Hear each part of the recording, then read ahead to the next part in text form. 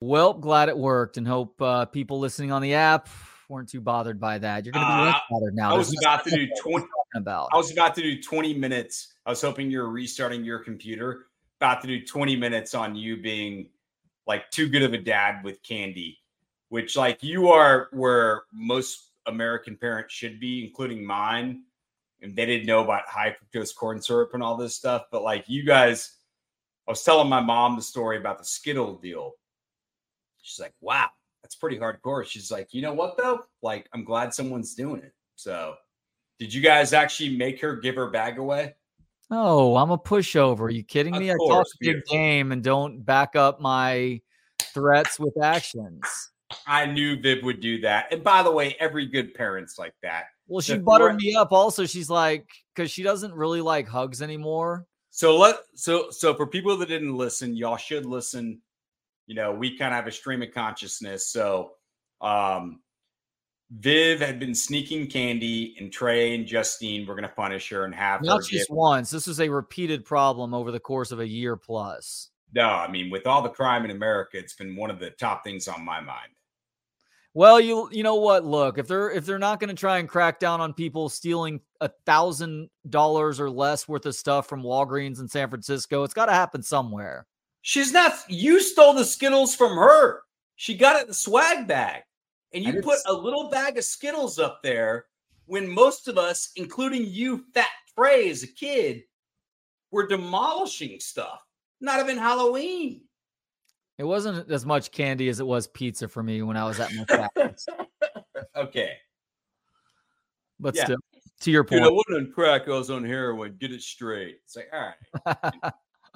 But I'm glad y'all gave in. Like, I mean, she only has so many of these to go. Trust me, she's going to think y'all are so lame. Uncle Kevin's lame, and everyone in the world's lame in about, 4 years? Oh, gosh. Can we go minus 2 years? Maybe. She's too smart for her own good. She's like you and I were at that age, where we were already too wise to things. But there's also, I don't know about you, for me, I don't think there was an arrogance for me. I didn't have the self-confidence that she did. There's like this arrogance that you know more than you actually do. So I'm constantly trying to tell her, look, you're really smart, but you will start to excel as a smart person when you recognize that there's a lot that you still don't know. Because at that point, you go from really smart and too smart to listen to others to smart enough to understand, oh, I don't know a whole lot about this, but this other person actually does here. So the reason Viv will probably be set for life at 28 is because she'll make a really, really smart decision at 26 and marry some guy who's dying, who's worth like $100 million and never has to touch him either, Dad. It's why for bedtime every night I tell her the Anna Nicole Smith story.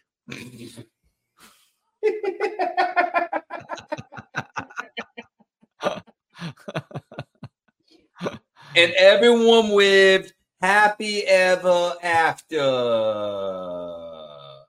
including your dad, who really needed some fucking money at that point, and now you are loaded. No, I mean, but I want to hear how she buttered you up, because she's super smart. She's good looking. Like, she's going to be a terror for more than half my friends that are now getting taken to the cleaners. You know, I mean, I've made some good decisions, bad decisions like anyone, but I look back and all my friends tell me you not getting married was a good thing. And for a lot of people that are married right now, there are great marriages, you included. So it's like that split of, do you get this half or this half? And if you get the bad half, you can really lose a lot of what you built. Yeah, you're right about that. So I don't know if you and I have ever talked about. God, Trey has nothing on that. He's like, yeah, you're totally right. But like, you're hitting dangerous waters here, kiddo. No, I'm starting to get too self-reflective for a show where we're supposed to. Oh, no, you got a great marriage. You're not my half of the buddies who call me and we're in bad marriages, and some of them are chicks too. And it's like, you know, I was making the money and this guy was cheating on me. And now, you know, it's not totally half, but like they've gotten to a point where if someone's cheating on you and you're making all the money, you should keep most of that money, guy or girl, right? Yes. Yeah. Okay. That situation, that makes a lot of sense. But even in good relationships, it's like, you can't help but to question things sometimes. Not to say that I'm having existential questions about my marriage, which is what it sounds like. That's not the case, but it's like no relationship is perfect. I mean, you and I have had the occasional hiccup or ebb and flow. And like Justine and I are doing fine right now, but she is also, just to put it bluntly, like she is a much more successful person than I am. I mean, I spent the last year essentially jobless or doing contract stuff here and there while she's killing it in the medical profession, moving up in her company. And will that allow me to be more of a Mr. Mom for at least this moment in time and try and enjoy getting to go to more stuff for my kids and hang out with them at school and be at all their practices and be at games and coach and be a volunteer parent at school. Like all that stuff is cool. But by the same token, my pride also tells me that I'm not doing enough on my end in terms of the earning. And this was up until a couple of months ago. And thankfully things have changed now to where you start to question yourself. And you and I have talked about this away from microphones. And now I'm just exposing way too much to the people watching and listening on Texas. No, it's real, man. It's real. And I think a lot of us have been there. And the cool thing about relationships now, that's why I said that. I mean, I've had 2 girlfriends that have called me like this guy, but you do so much other stuff and you're still doing stuff as you're doing it. I'm talking about someone who's just sitting at home and it's like, and by the way, you can be sitting at home and taking care of 3 kids and doing the laundry and cleaning the house. And that is as big of a part of the partnership as someone being at work and bringing in money. Same with sitting around smoking weed, playing FIFA, that manifests itself in different ways. No, I mean, and that was part of the productive part I was talking about. No, I mean, I think it's cool you're being this vulnerable and genuine about it because, I mean, I think most people have been in that situation at some point, but I want to make sure, and I'm not saying this because we obviously don't do this thing and are like real worried about feedback. Clearly, if you've listened, but just wait until we talk about Bobby Knight. Yeah, oh God. But I mean, I just have a bunch of friends that at our age now are getting out of relationships, and it could have been both their faults. No, like my parents, it's no one's fault, which is probably why the ending in their friendship now is still really good. It's just like growing apart and you grow differently. And like, that's life. And no one cheated on anyone. And it was just it is what it is.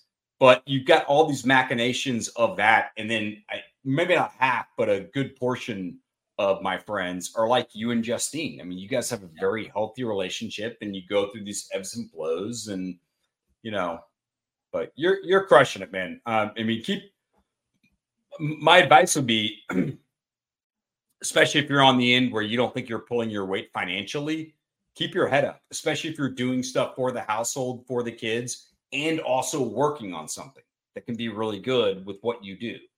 You're doing everything you can. I mean, we've all been in spots where we're financially or whatever, you're just like, fuck, what's going on? You keep working hard and keep your ears open and eyes open, like George Costanza when he was trying to get out of work and unemployment. This is so cool.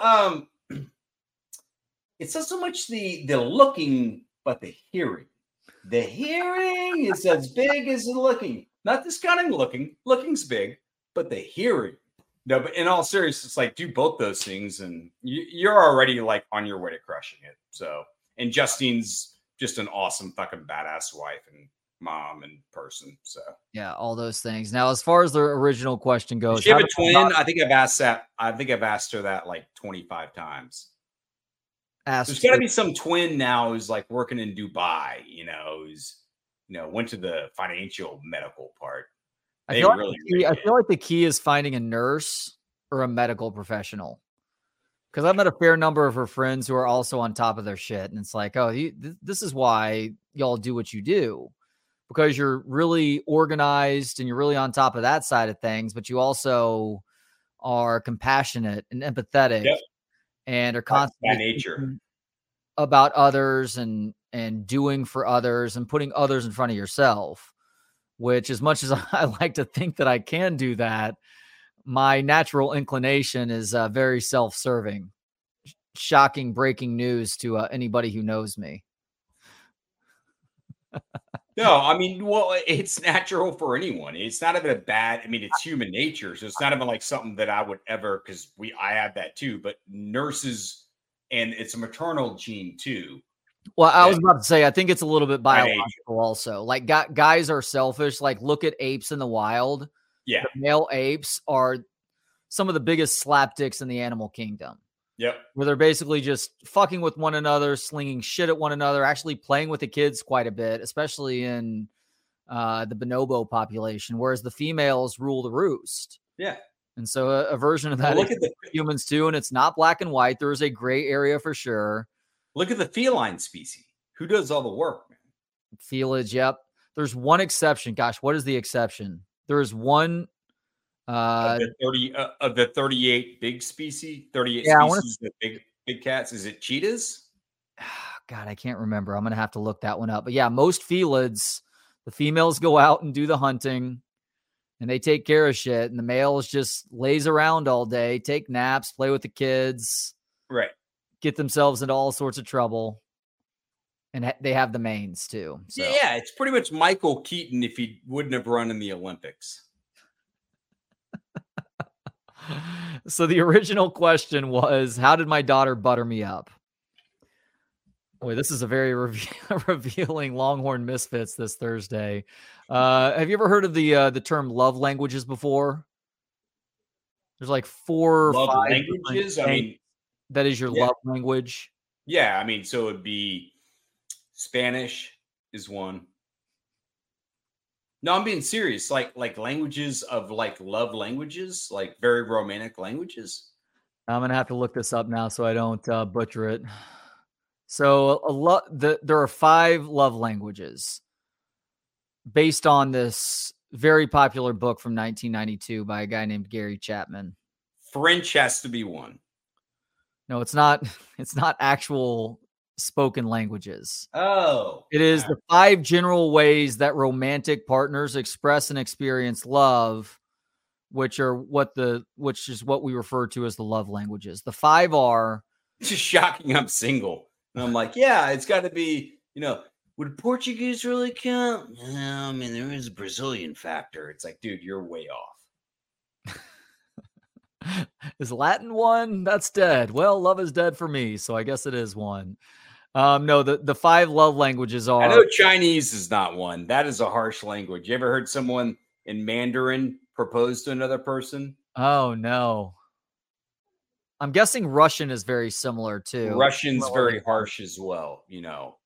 Da da da. It's like, what do you say? He said he loves her and she saved his life. I'm like, really? You see a Cantonese proposal. It's like, dude, do we need to call the cops? It's like, no, he just said she's the love of his life, and he's been waiting for this moment the rest of his whole life. I'm like, yeah, is he really Chinese? So the 5 love languages are words of affirmation or compliments, quality time, gifts, GIFTS. I can't say the T for some reason. Gifts, acts of service, or physical touch. So can you guess what my love language is based on those 5? Compliments, quality time, gifts, acts of service, or physical touch? Quality time. No. Well, it's not physical touch. You hate physical touch. It is, though. That's the weird thing. Just like with everything else that I love in life, I'm very particular about it, though. Like, I am not a foot guy at all. I am very attuned to the fact that feet are dirty and disgusting. What do you mean foot guy? Like, there are people who are feet people. I know, but like, do you mean like sexually? Like, what are you sucking toes here? Like, I mean, I don't like feet. I mean, because I'm not into women's feet as much as Chad Hastings is. And Chad Chad, we texted last night. I gave you some love being a Rangers fan. You're a foot guy, and it's perverted. He's definitely a foot guy in the closet, right? Is he even in the closet anymore? Like, he was pretty overt about it, I felt like. No, he stayed in the closet because there's nothing but shoes in there. That was too easy. So for me, I am generally, I don't, feet gross me out. Like, I'm a little bit OCD about my own feet. And like, if my feet aren't clean, I won't put my feet into what are like newer, cleaner shoes. Or if I do, I have to go wash my feet in the bathtub first. Because I actually do that a lot. I actually wash my feet underneath the water and just like, I want clean feet too. Mainly because I suck my own toes. Well, that's just impressive. No, I couldn't get there if I was that perverted. I am impressed with your dedication, and I'm also impressed with your knee flexibility. If you really suck your own toes, I probably used to be able to, but things get you into that category. Yeah, my hips. My hips aren't doing that right now. That's why I was extra impressed with your knee flexibility, but it turned out to be a dirty lie. But no, I am. Mine is physical touch, despite the fact that I'm very particular with it. I don't like feet. Like my son last night. God, my kids, they're kids, so they have smelly feet, especially because we only had them showering every 2 or 3 days. And his feet smelled bad last night, but he loves putting his feet on my leg. And I'm like, kidding with that, get right? the bottoms of your feet off my leg. I love cuddling with you, but you got to get your feet off of me. You're kidding about the every 2 or 3 days, right? Showering? Every 2 or 3 days, yeah. Like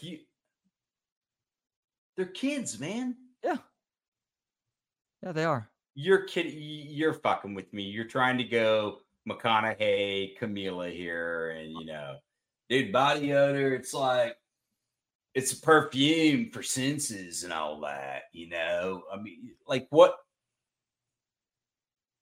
Really? Every 2 or 3 days? Yeah, they don't need it every day. And honestly, they do. They're what, 8 and 6? There's stuff in the soaps and shampoos that aren't great for them. Now, it is good to still. Like what? There are various perfumes and chemicals and dyes, and even in the natural stuff. Like there is a natural microbiome that you want to continue to manifest through childhood until they get to puberty. And once puberty hits, then yes, you do need to start doing that on a daily basis, because you do truly start to stink. But kids really don't start to stink for a couple of days, based on my limited experience. Well, in the backyard, when you dig them up, like it's different. When what? I'm kidding. I was giving a serial killer joke about kids. So that's when you dig them up in the backyard. Yeah, I mean, look, once things have decayed to a certain point, the bones don't smell all that bad, as long as the flesh is all gone. Is that what you meant? Yeah, pretty much. Okay, well, I'm glad I got it. Do you remember the great joke with Jeffrey Dahmer, what they found in his bathroom? No, what? I remember that? No, what is it? What'd you find in Jeffrey Dahmer's bathroom? Well, they found Head and Shoulders. Oh, yeah. That's a good one. That was a good one. There were some good Dahmer jokes. You remember back then, right away, when there would be something that tragic and awful, and right away in school, jokes are flying. I mean, flying. The space shuttle going down, Dahmer, Bundy. What was the space shuttle joke? I don't remember that one. Chad had one. And, of course, Chad was, bringing up Chad. So Chad Hastings, who we worked with forever, great guy. Passed up Trey when Trey got in a car wreck, but yeah, great guy. Chad's a great guy. We can admit that, right? Chad has great guy tendencies. All right. I'm just kidding. Yes, Trey's totally messing around right now. That is a great guy. Yes, Chad and I actually texted this morning about the Rangers too. Oh, no. He texted me back. He's like, I got to get in touch with Trey. Like, Trey, you are, like, for a lot of us, like, the Ranger guy to kind of look at. Which is funny because, like, I don't invest myself emotionally in this team anymore. Like, even 2010 and 2011, I was fully ensconced in my Chicago life drink up. And so did I jump on the wagon once the playoffs got there? And was I paying attention through box scores and whatnot before that? Yeah, but I wasn't watching every game at that point in time, nor did I do that this year during the regular season. No, you didn't. So we'll get to that. But yeah. So what was the point on Chad? Like, let's tie this full circle. Chad's a foot guy. I'm not a foot guy. He's a foot guy, and so it's obvious, and we knew that. And Chad just did not want to overtly admit it. And Trey and I made him on the radio, on air, just admit he's a foot guy.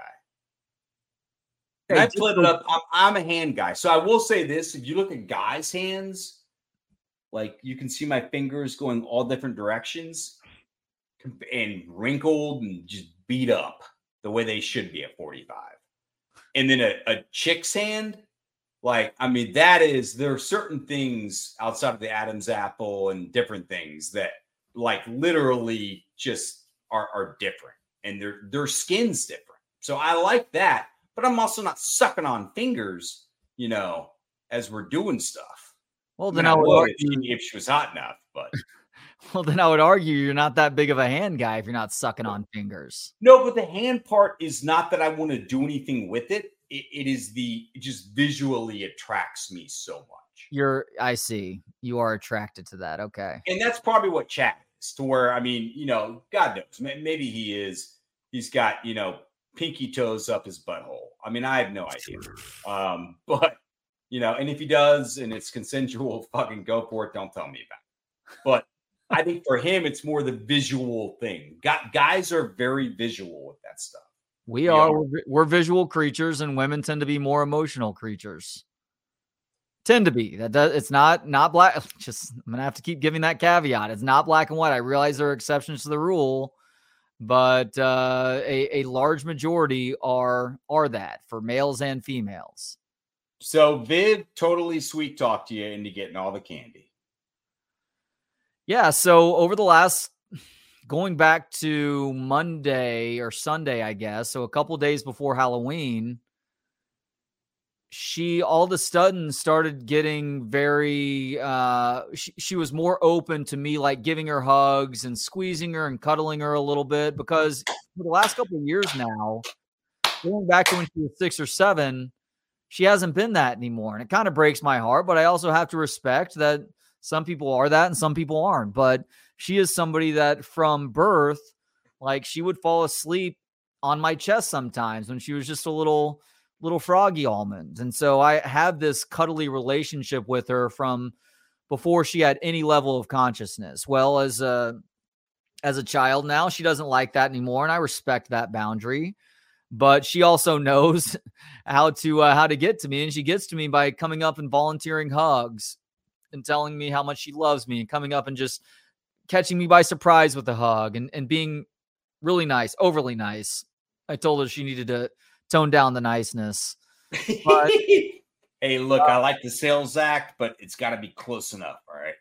But I told her also, I'm like, look, like it's maybe a little bit harsh to completely deny you Halloween candy, but if this continues happening, like we are done with candy in the house. So we continue to give you chances to prove that you are trustworthy. It's up to you to start following through on that. And you say that the allure of the pantry is too great when there's candy in there. Well, you need to start thinking positively about that and giving yourself positive affirmations. If you really want candy in the pantry, and say, look, I am stronger than she's ever like is in fucking that 8 pantry. or 9. She's 9, right? 9.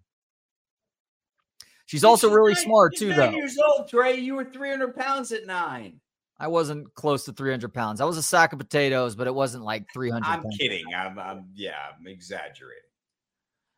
So she buttered me up, and ultimately I was probably heading in that direction anyhow, but my kids had good Halloweens. It was fun. Hilariously, even though I was trying to avoid any sort of spoilers for game 4, we were heading back in no call, no text. I'm waiting for you. I'm like, dude, they're up huge. Here's why. Because we were heading back to the house at the bottom of the 3rd. And I had just gotten done saying to everybody, because we passed by a house that had a big screen on outside as they were handing out candy. And I like made it a point to plug my ears and shield my eyes from the television. All right, I've made it this far. I'm going to make it all the way home without the game being ruined. And Justine thought it would be a good idea just to check on the score of the game, which she did. And then Vivian responded, "Oh my gosh, the Rangers have 10 runs?"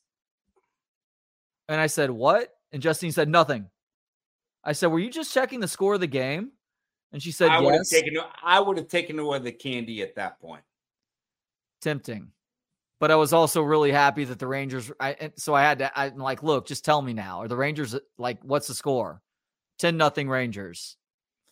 All right, well, if it was 10-0 Diamondbacks, I probably would have taken the candy away. But at that point, I knew that I could kind of fast forward to the scoring plays of the game through the first 3 innings and then just play catch up that way and just be completely caught up by the time we got to the bottom of the 4th or whatever.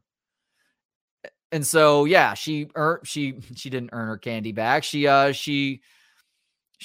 understood how to pull my strings to get her candy back a couple of days ago.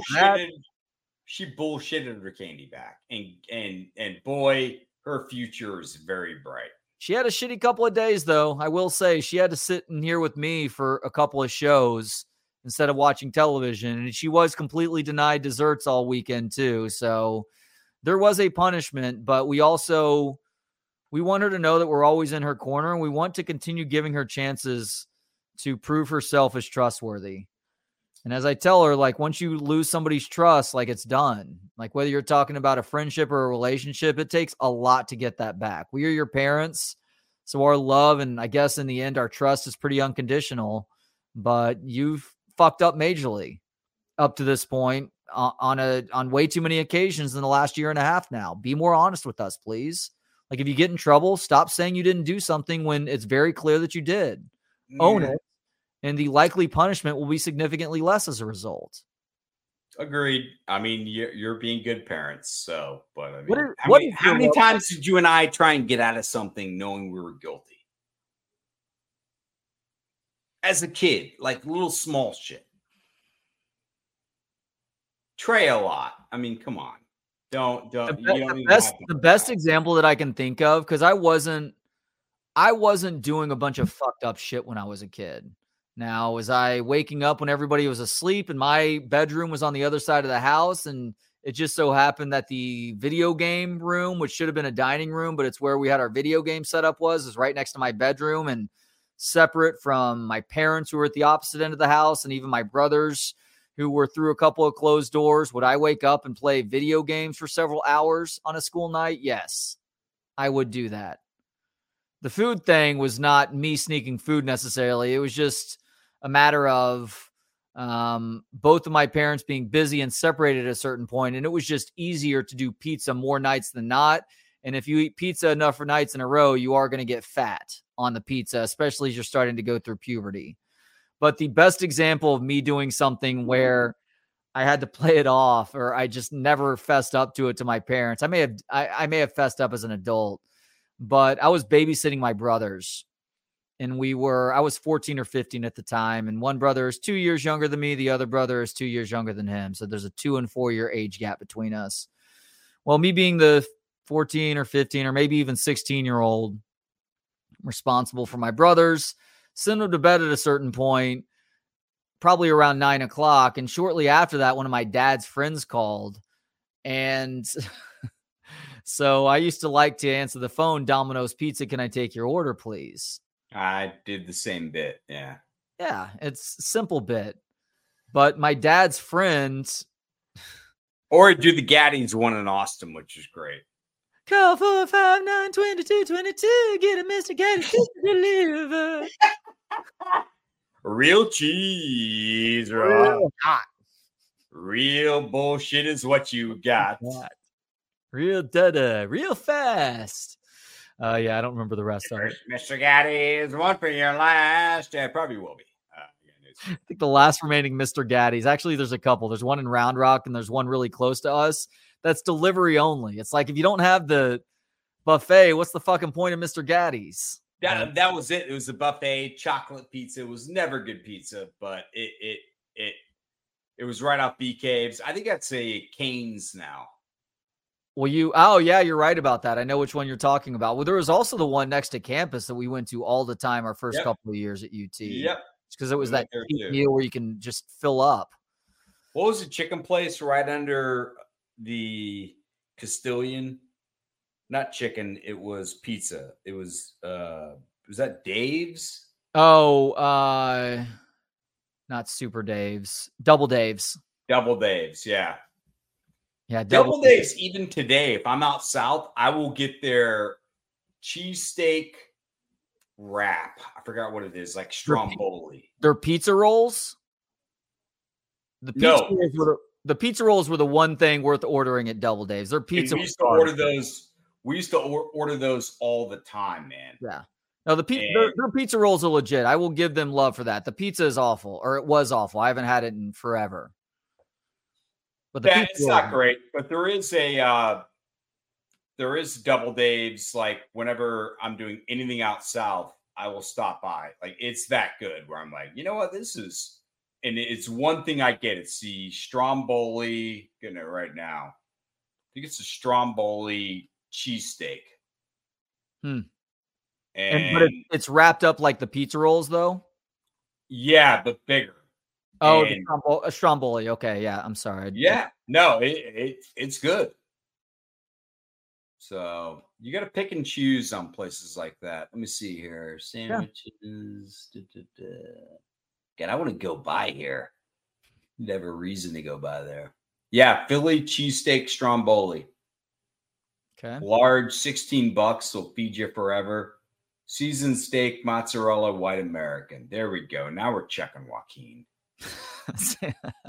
See, if I'm doing food like that nowadays, though, I'm not wasting my time on a Double Dave stromboli. Yeah, but I also do food like that a lot more than you. That's fair. You do. So, like, this is not my once a year going out, you know. I've always said this, like, I've realized from 30 on, my married buddies, not all of them, because wives may be listening, but a couple of them are the most dangerous guys to go out. I'm single. And even when I've had relationships, my relationships are she can go do what she wants and I'll do what I want. We should be in communication. I don't want you to be out like fucking guys on 6th Street or me be out, you know, so you're in Chicago. We haven't talked in 3 days. You just screwing escorts. Well, I mean, escorts is a technical term, but no. So like, I want to be in communication, but I can do whatever I want whenever I want. So I have to have self-discipline, right? When you're structured, like with family and wife, and this is getting back to your deal, you're in a really good spot because you'll come out with me and we'll go hang out. Justine will come out. We'll hang out with the kids. Like we can do all of it, right? And then I know she'll go out with her girlfriends and you won't be out. That it's good when you're in a good spot, but there are a select few that are so structured. They've got like 8 hours to go party. And it turns into spring break at 42. Like, dude, do you really want to go do all this right now? Like, let's just go get a drink and like, we're okay, you know? Bachelor parties are very revealing in that regard. And that's not to say all married guys act like this for bachelor parties, but you can tell the guys who are in most don't, by the way, with relationships, not just marriages, by the way, bad spots with relationships are the guys that end up the sloppiest at the bachelor party where it's like, holy cow, bro, what are you projecting right now? Because there's no way you enjoy being at a strip club this much, or you enjoy being at the bar this much, or you just want to talk to that random homely looking chick on the edge at the edge of the bar just to get them. No, I mean, and that's fine with me. Like, go do what you do, you know. I'm not here to rat anyone out. And if you're just talking to a chick, like, you know, that's okay. Maybe you're trying to rediscover some game. But it's the more strip club escort. Let's get blow, like, you know, like, whoa. I'll smoke a joint if we're at a spot where we're done for the night. I've got old, man. I'm not a fun guy to party with at all. You know this. Like, I mean, you've had dinner with me and I've had one glass of wine in 2 hours. Like, I'm not I'm not the guy I used to be. He's not the man he used to be. Pretty much, you know. I do need to ask you, by the way, since you now know what the 5 lung languages are, and none of them have to do with Cantonese, Mandarin, or Russian. What is your love language? Words of affirmation, quality time, gifts, acts of service, or physical touch? All right, go slower. Words of affirmation, quality time, gifts or presents, acts of service, or physical touch? Physical touch. Huh. You know, Bill Burr said it perfectly. He's like, there's something about a woman's voice, past 10 feet, it sounds like 2 birds fighting over a French fry. They get in your ear and whisper something and your dick's hard right away. So that's my romantic touch on that. Anytime I'm quoting Bill Burr, it's getting romantic. Bill Burr is hilarious. Have you interviewed him yet? No, I never have. I'll never get the chance to with him either. That ship has sailed, unfortunately. He's too big now to need to have conversations with some random radio host / YouTuber in Austin, Texas. But I'm starting to lose that grip with comedians on the whole, though, especially here in Austin. The problem with Austin being the stand-up mecca now is that you have a bunch of comedians who have podcasts. And so whenever a comedian comes to town, they're essentially booking their days with appearing on other people's podcasts. And so I can occasionally get away with setting up an interview if tickets haven't been sold just yet, but because things are selling out so quickly here too, they don't see the need to do a live local show anymore to help sell tickets. And it makes logistical sense. My hope is that when I show all the people that I've spoken with and I can show them examples of the types of conversations that'll be had, that there will be a willingness there, like there would be some random fucko who does stand-up comedy at Creek in the Cave weeknights, but hasn't exactly established themselves just yet. God, we need to get you hooked up with Rogan, man. I would love to smoke a J with you and Rogan. But because you are the guy. You are the guy in Austin. You're the guy. Most of us would say the best interviewer we've ever heard. And so you should be on that. You should have a compilation of all your good stuff over the years and show it to them and be like, this is who I am. You're not getting bullshit. Like, this will be good for your product and my product. Win-wins don't happen very often, certainly in business. I've got a plan. We'll see if I can pull that off in the next 6 months or so.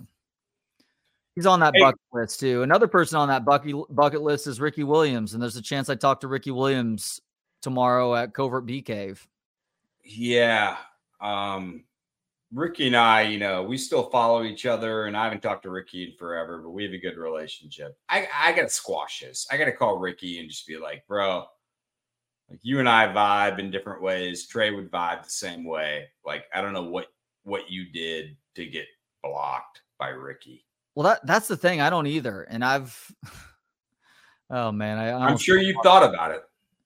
Yeah, well, I've asked people. I'm like, seriously, like, please tell me what I've done. He's my favorite college football player of all time, and I've done nothing but support him on social media. I don't go overboard with liking everything. I don't send him direct messages, but I clearly either said something on Twitter or maybe said something on the airwaves where he's like, fuck this asshole. I don't want to hear anything from him anymore. Dude, you and I we talk so much, and we'll say we are very much us, which is you actually should like. And I think people listening right now do, because it's somehow a rare commodity. Just be yourself. But it's the same way I treat people. I've got friends that are Trump people. I've got people that are Biden people. I've got people in between. I'm not going to like defriend you because I don't agree with, that's just very, our society's gone there way too much. And I'm not saying this about Ricky. He probably, whatever he blocked you for is probably totally accurate.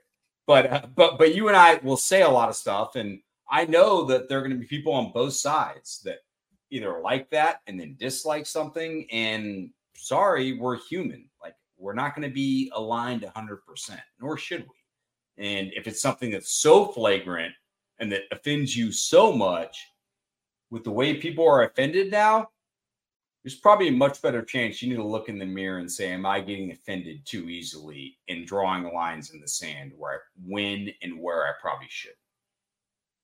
Yeah.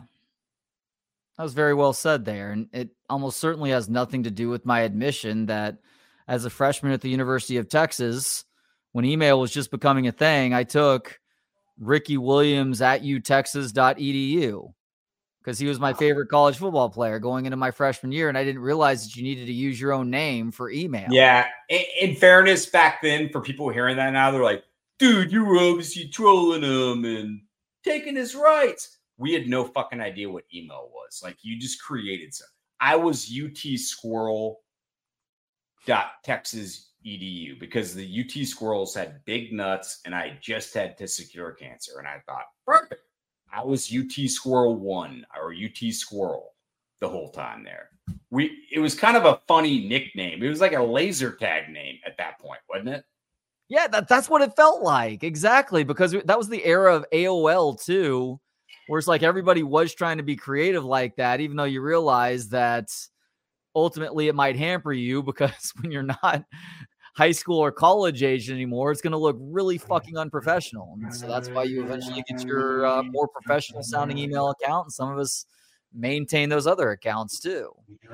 I've been told that about my Twitter handle. I don't give a fuck about Twitter. If I were to no longer do this tomorrow, the first thing I would do is cancel my social media accounts. Yeah, I wouldn't cancel it. I mean, I have thought about it. There's so many pros and cons and a lot. And the pros are all individual. So I've met friends. The actual news substance is not something that I really care about because I'm not a real-time person. I'm more of the opinion 2 days after person. I don't value people that break stories. I value people that evaluate stories and with everything in life. So that doesn't kill me. I don't need to know that Matthew Perry died an hour ago. You know, you were one of the first people. Funny enough, I saw it on Twitter and text Trey. Called Trey. I'm like, hey, does Justine know? Because I really like break some news because nothing fires up human beings more than breaking news to people they don't know about. When you know, it'll make them really sad. Put her on FaceTime. Well, you were one of the first people who put the whole not being the first to break something, but making sure that when you do talk about something that you are accurate with what you're saying. That whole idea. I realized I believed in it. You were the first one to put that like I needed to hear it to where it made total sense to me. So credit to you on that one, I guess. Sorry, they're doing yard work out here. Can you hear that? I can hear it a little bit. It's not too bad though. Just sounds like a vibrator is accidentally got turned on in a dresser drawer or something. Well, two things can happen at once. Hey, do some sales shit here. All right. I'm going to try and see if I can't mute this a little bit here. Oh, good, buddy. All right. While he is attempting to do that, I did want to let you people know about my friend Steve and Pest Wranglers. You know, Steve is Cooter on the YouTube comments line. Steve is a great guy, though. Pest Wranglers has been in business since 2006. In that time, he has done a great job of figuring out the best way to take care of those pest problems in homes and businesses. But Steve founded the company based on his value for relationships. He makes sure to treat his employees well. Therefore, his employees make sure to treat the customer well. How do I know that? Well, I know that because I have checked out all the 5-star rating and reviews on Google, Yelp, and elsewhere.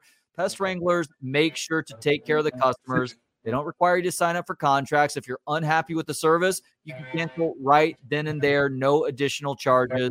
Go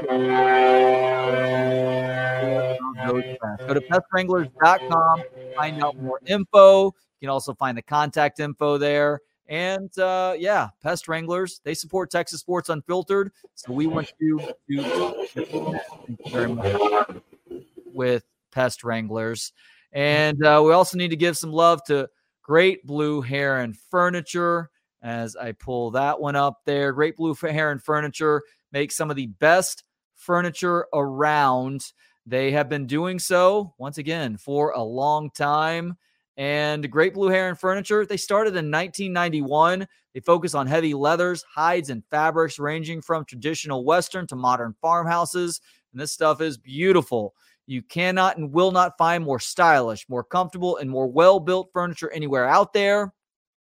There should be a link in the YouTube video description for those watching this right now that takes you to the Texas Sports Unfiltered collection. Even if you're not necessarily looking to buy something, click on that link. Check out the Texas Sports Unfiltered collection. But if you are wanting to buy something, make sure you use the Hook'em promo code. Hook'em, all one word. That'll get you 15% off your purchase. If you're looking for furniture that looks amazing and is built to last for decades, look no further than Great Blue Heron Furniture. Check that link for more info or give them a call at, where'd it go? 866-247-9688, 866-247-9688. I know Kevin and I bullshit about all sorts of things. It's why, in my opinion, these 2 hours that we do a couple times a week are so entertaining, selfishly, but I think for you people as well. We will talk a little football here before too long, getting into the Longhorns' big matchup with Kansas State on Saturday. Also talking about what is maybe the best college football slate of the season up to this point. And then also what looks like is shaping out to be a decent NFL slate too, including Dolphins Chiefs in Germany. I despise these early Sunday morning games in Europe. And I get it that we're only going to get more of these things as time goes on, but it doesn't mean that I have to like these things. But Chiefs and Dolphins will be kicking things off Sunday morning, bright and early. And but the college slate is a really good one. And it's interesting, and I guess it's necessary that Fox went with Texas, Kansas State as its big noon kickoff, which of course is a big 11 a.m. kickoff Central Time, because there's a lot of intrigue in this game. Yes, Texas is going to be relying on an inexperienced quarterback in Malik Murphy. They have slipped up a couple of times in the last 3 games now, and they have one loss to show for that. That, of course, being at the Cotton Bowl in Dallas a few weeks back now, that loss to Oklahoma. And even though they did get back to winning ways against U of H, even that win, because of what happened midway through the second quarter into the fourth quarter of the game, allowing the Cougars back into it, had people asking more questions to go along with Quinn Ewers injuring his AC joint, forcing Malik Murphy into action. And then Malik Murphy wasn't a great performance, wasn't a terrible performance against BYU last week, but the rest of the team seemed to get its act together, especially on defense. You're seeing better communication, guys flying around, and dudes who had really struggled for a couple of games getting back to more consistent ways. Thinking of guys like Jalen Ford. I think the defensive backs had better games last weekend, but this Kansas State team poses a much different challenge than a BYU team that even at 5-2, that record was misleading if you were going on a statistic as simple as wins and losses, Kevin. Totally agree. No, it's a different deal this week. Kansas State hadn't played many people, so there's always that. But I rewatched their game last week against Houston, and they're functioning at a high level. One of the guys who we were recruiting was Cooper Beebe.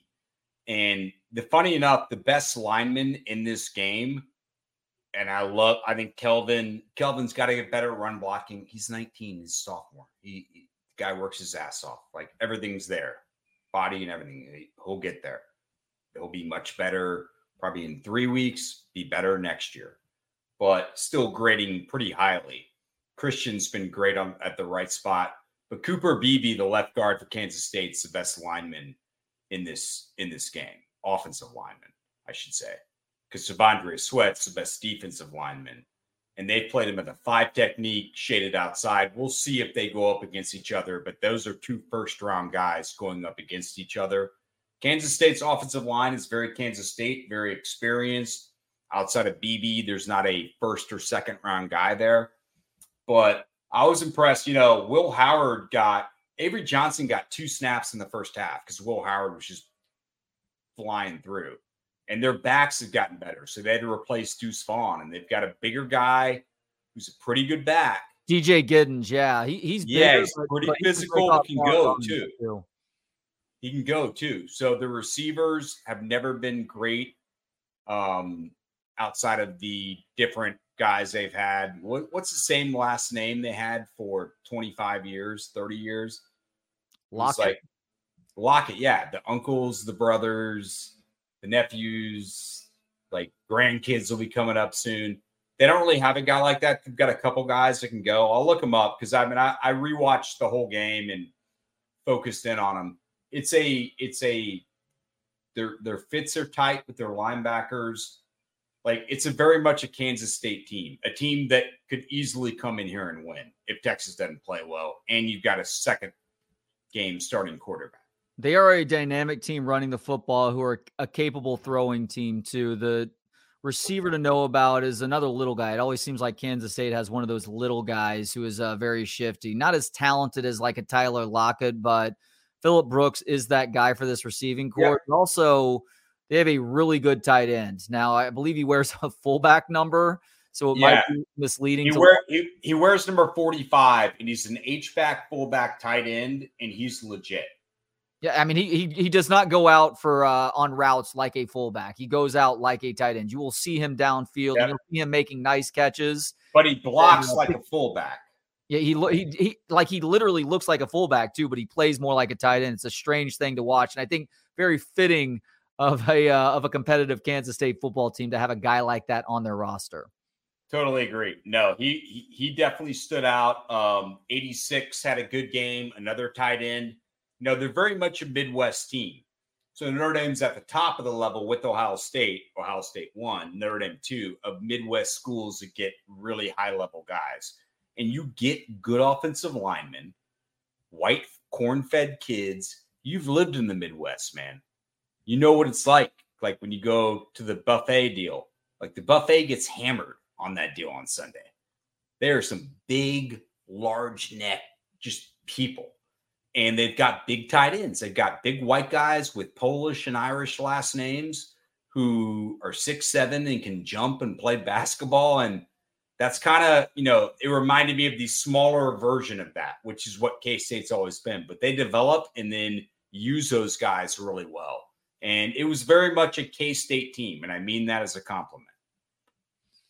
Yeah, defensively, they are pretty disciplined. They're light up front. They're light through the linebacker too, though.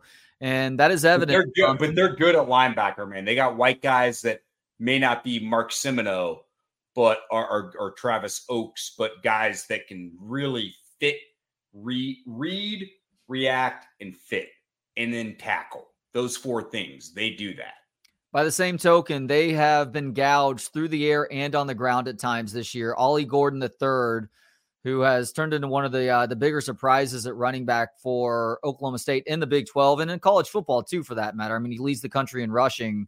He had a great game against Kansas State, which I think speaks to Steve Sarkisian's need to being a little bit more committed to the run this week. You don't need to complicate things. I realize that you want to get your quarterback comfortable. I'm not saying don't throw it all, but your run game, even with subpar blocking at times with that rushing attack, can still be a valuable weapon here, a valuable resource, leaning on Jonathan Brooks and CJ Baxter, getting Savion Red in there a little bit, and then letting Malik Murphy operate more off of play action. Even if you aren't having success running the football early on, Kansas State assumes that you're going to do that, so they will get sucked in on play action, opening things up a little bit more for Malik Murphy as he still tries to feel his way as a starting quarterback for this team.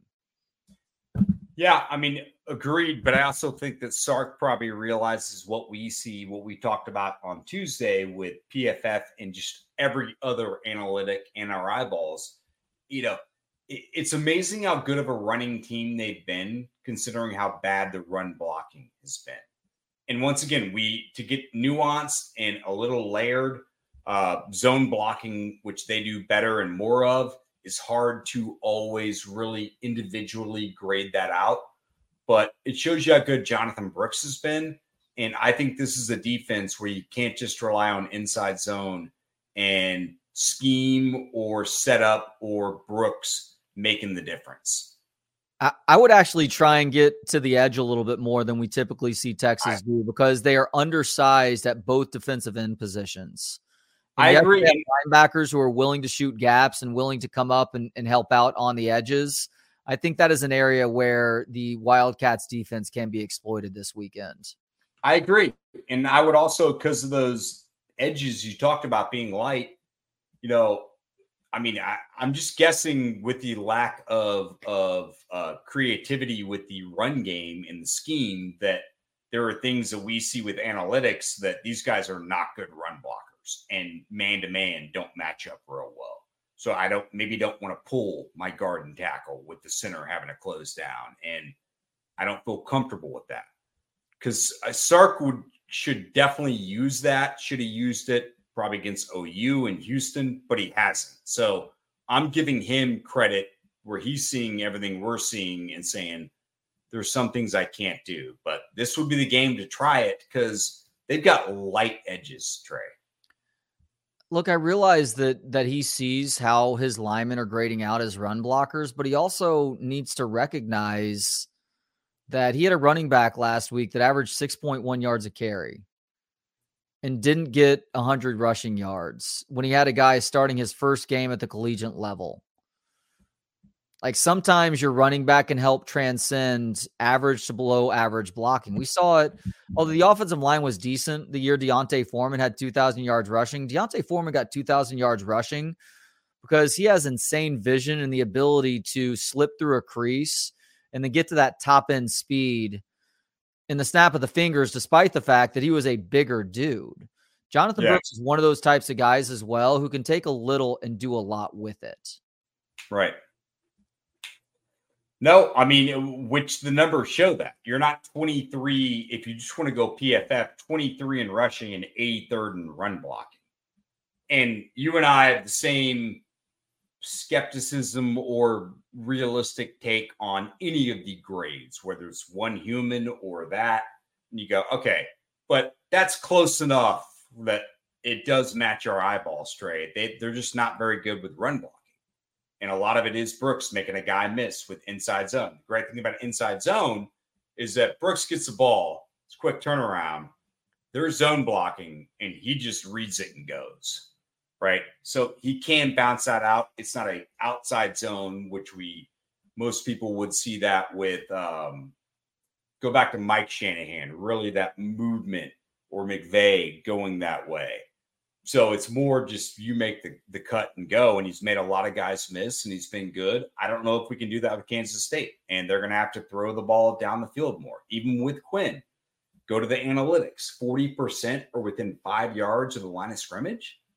Like 40%, like you're going to have to throw your curveball a little bit more, dude. Yeah, and I imagine that even though K-State runs with those three safeties over the top to keep you from beating them over the top, they will commit at least one of those guys to coming closer to the line of scrimmage, because they know that Steve Sarkisian is most comfortable calling plays from Malik Murphy right now, where he is throwing it at or behind the line of scrimmage. That, but also, I think because of that, but also Malik Murphy being in there, that I think you see a lot more, not one high, but two high, and where you can go take chances. And you probably may get some just straight man-to-man coverage, and where a strong safety is coming in for maybe a run, what they think is a run play. This is where Sark has to guess well and guess against the other team and coordinator, which he's been pretty good at. Defensively for Texas, what do you think the key is to them slowing down this K-State offense on Saturday? Will Howard's gotten his act together since that Oklahoma State game. It helps. You've got competition breathing down your neck, and Avery Johnson has shown that he's an electric runner and also a capable passer up to this point. Now, he actually wasn't very good running the football against Houston last weekend. Okay, throwing it, but Will Howard, to the point you made earlier, was so good as a thrower and also running it at times, which, Colin Klein is going to get the quarterback involved in the run game when he can, when the quarterback has the skill set to do so.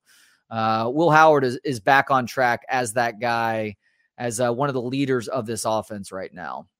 Yeah, no, they run with both Howard and Johnson. So Johnson fumbled one of those two snaps in the first half, and Howard was rolling with it. So, but he's been playing a much bigger part. They both run.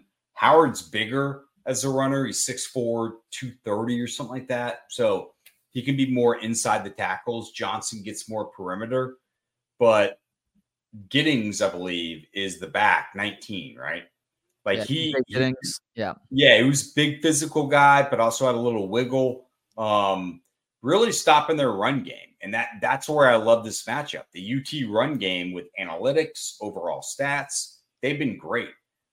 Third down is going to be huge. Kansas State is third in the country in third down conversion. And a lot of it is they get in 3rd and 2, and they've got running quarterbacks. And you know me, you played a dynasty with me. You get mobile quarterbacks in 3rd and 2, bro, it's over. Like, because we get to 4th and inches, I'm running the same shotgun, not power, but, option power with guys moving in motion, and we're sealing off an edge and a guy's diving for 3 inches who's an athlete. We can get that done. So that worries me a little bit, but their run game against the UT run defense is a great matchup. UT is so funny because defensively, if you look at analytics, they're the best interior defensive line in the country, period. On the edge, they've got some issues.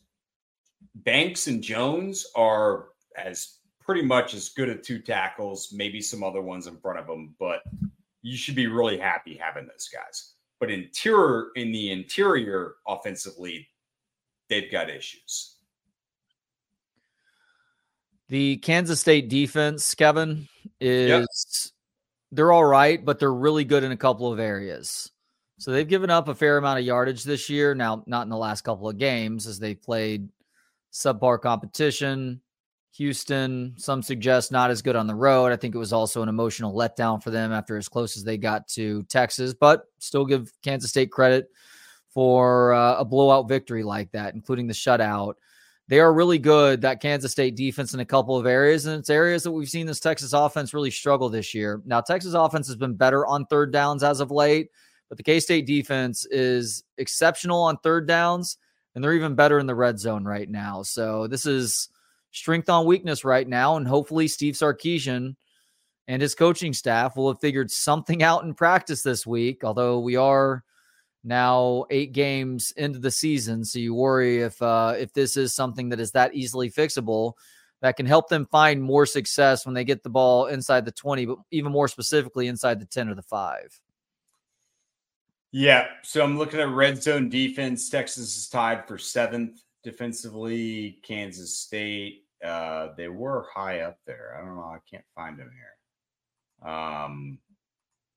But it's kind of weird. Some of the matchups, they're 45th. Texas has to be better, obviously, in the red zone offensively, and I'm hoping that they find different ways to do that. But with Malik, you may have to lean to some back shoulder fades. And almost feels like they're not throwing some of those balls that we used to always bitch about, but maybe on 1st down from the 11, give it a shot with A.D. Mitchell. And outside of this slant, you're running with a guy. It's hard to clear someone out when there's 11 yards. And so that's where they're running into a depth issue. And then that turns into the width issue where because of the depth, they can do more stuff horizontally. And there's just, not much there. I mean, Sark has to dial up better stuff. That's why we hired you, man, period. We hired you for your offensive line.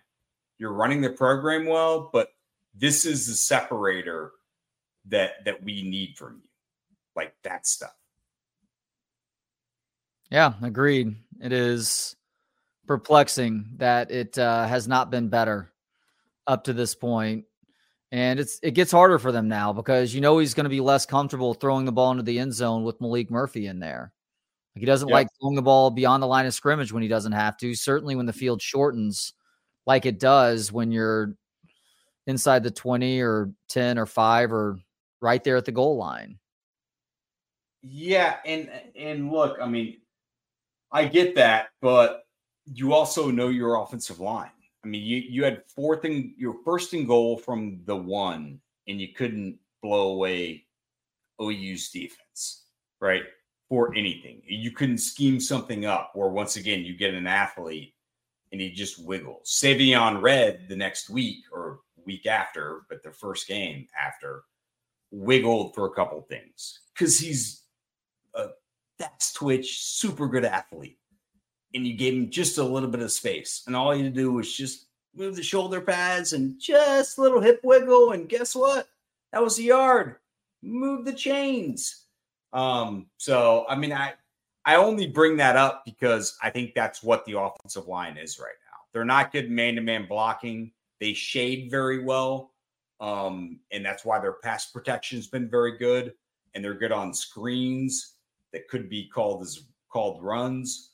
But they haven't, since Alabama, like man-to-man, really done that job. So work around that, I guess, right? Or get that better, but I don't know if you can during the year. So the Kansas State defense has allowed opposing teams into the red zone 20 times this year, and they've only given up 6 touchdowns in that time. 5 of the 6, though, have been on the ground. So if there is an opportunity to try and exert yourself a little bit more physically, I don't want to get caught in that trap again. And we're running the risk of that rat that continues to shock itself to get the cheese. Maybe this is the one more week that you do try and show your physicality when you get on the goal line. And maybe you do so by also spreading it out, putting a couple of wide receivers on the field versus bringing 2 defensive linemen into the game to serve as lead blockers. But running the football may be a good option this weekend in the red zone. So I'm going to the red zone numbers on NCAA.com right now, which are current. Do you know who's last 130 out of 130 in the FBS in red zone offense percentage? Red zone offense percentage. Who? Nebraska. Wow. TCU's 127. UCLA's up there because UT was here. Houston's up there. Baylor. God, Baylor's bad this year, man. Yeah. You're looking at percentage right now? Yeah, UT's 100. Oh, I was about to say, I don't see them on the third page. Yeah, they're on the second page. Bottom of the second page, 100. 33 attempts, 16 touchdowns, 10 field goals. Yep, not good. Got to be better this week. And look, I mean, Kansas State is no world beater, so understand that. I mean, if you watch any of their games, like the last 2 I watched, they may, kick the crap out of someone, but you also kind of get who they are. And defensively, you look at their grades, they're not, Trey, like you said, it's just a very fundamental, good Kansas State team with a couple guys who can really play on defense, and on offense, they have a first-round pick at guard. The line is experienced. The quarterbacks can run. They've got some athletes. They can beat Texas. And shit, I may pick that right now. I'm going to wait until we pick on Saturday morning. Yeah, I think a lot of us are leaning Kansas State right now. Interestingly, in looking through and sorting the red zone offense numbers, because now we've started to go down this rabbit hole. Yeah. Texas offense, not great in the red zone. They're also, I don't know, I guess this isn't surprising. They're middle of the pack in terms of red zone attempts. So they only have 33 red zone attempts on the year, which is tied with Texas Tech and Maryland. Is that UT? Yeah, UT. I actually think that's a good thing because they're one of the few schools that have scored 30 points or more in every game or whatever it is. So, yeah, the offense has left stuff out there, but that means never mind. That was misleading. They're on the first page. All right. They're up there with 33 attempts. The leader is Georgia with 46. They are in the top 25, I would say. That was just misleading. My apologies. That's all good. Yeah. So you're taking Kansas State right now? I'm leaning towards Kansas State. Yeah, I just think I'd love to see Malik Murphy take a huge step forward this week. I think that helps Texas win the game, but I just don't know how possible that is right now against, as you said, a really disciplined Kansas State defense and a Kansas State offense that is going to do its scouting and see what has beat this Texas defense, including how to beat them on the ground. So yep. I think it was Paul Wadlington who wrote this a little bit earlier for Inside Texas. Like, don't be surprised to see Kansas State running some option with both quarterbacks, but especially when Avery Johnson is in there, because totally agree. Texas really struggled with the option versus Kansas. For some reason, Kansas stopped running the option nearly as much in the second half. But it's a great weekend in college football, Katie. As much as we have bagged on the Big 12 this year and the conference is very much down, this is going to go down as the best weekend in the Big 12 with one more round of Bedlam. And that game is in Stillwater too. And then Kansas and Iowa State. And look, I still don't think Iowa State is that good, but they are 4-1 and tied atop the Big 12 standings right now, having played some of the worst teams in the conference during that time. And Kansas, even without Jalen Daniels for the rest of the year, this is a big moment for them to really assert themselves and to remain in the conference championship game picture too. I think it's actually a great weekend. I mean, just for me, selfishly, obviously Kansas State is big. Notre Dame at Clemson. Yeah. Like, did you see Dabo and the caller? Like, Dabo is going full Mac Brown in 2010. Like, great comparison. No, that's exactly what it is. Where he's, you know what Sadler would do for this kid? It's like, dude, Mac, we love you, man. Like, this is like a troller. What's a troller? A midget? It's like, no. It's like, kind of. But, where, like, he's just getting sucked in on stuff he should not be sucked into. And, he threw Cade under the bus. Cade, trust me, as someone who's been a Cade supporter, and I'm still a supporter, Cade's played a lot better than you would think with the bullshit offensive line, no receivers, and honestly, like, the play calling's been weird. And Cade hasn't played super well or even well. He's played okay, better than you probably think. How did he throw Klubnik under the bus? Klubnik apparently messed this one up. So this is on Cade. That it was the Miami game overtime and like the last play, and they'd been giving to Will Shipley, who they think's Herschel Walker, but it's more Ryan Nunez. And and he was getting stuffed because their offensive line outside of Putnam in the center are dog shit. Like, none of them are NFL guys. They got no one on the outside like they used to have. And that was really the difference on the outside. And quarterback, because Cade certainly is not Deshaun Watson or Trevor Lawrence yet. But he's not been the problem. They've got other problems. And so he kept it and got blown up on the outside. Shouldn't have kept it. Should have given it to Shipley. And Dabo, after the game, said, well, that should have been a give the whole time, and Klubnik messed up. I'm like, dude, like, don't, just swallow that one, say miscommunication, whatever. Boy, when a coach... He's losing it, man. He's losing it. When a coach who is established as Dabo is going to those lengths for self-preservation. Yep. That is throwing his players under the bus, which, look, Dabo has plenty of flaws, but he has never been a guy to shit on his players to avoid dealing with the criticisms himself. Things are coming unraveled quickly in Death Valley. No, this is a guy who admitted that, in college, he slept with his mom in the same bed. And I feel much more embarrassed for him about this other stuff because it reminded me of Mac once again in 2010, where you've had this grasp and Mac had it for longer and it goes away and you're frustrated and, which is why you've always been like, dude, you're cool with Mac. I'm like, yeah, because I understand that like a lot of the stuff were times where he was in his bad spot, right? I wouldn't want anyone who knew me like in a year or 2 year span where I wasn't as happy as I am now to totally judge me on that spot. By the same token, Mac in his ego did fuck up the future of Texas football. Totally agree. It's complicated. It's like, I mean, it really is in most things in life, but yeah.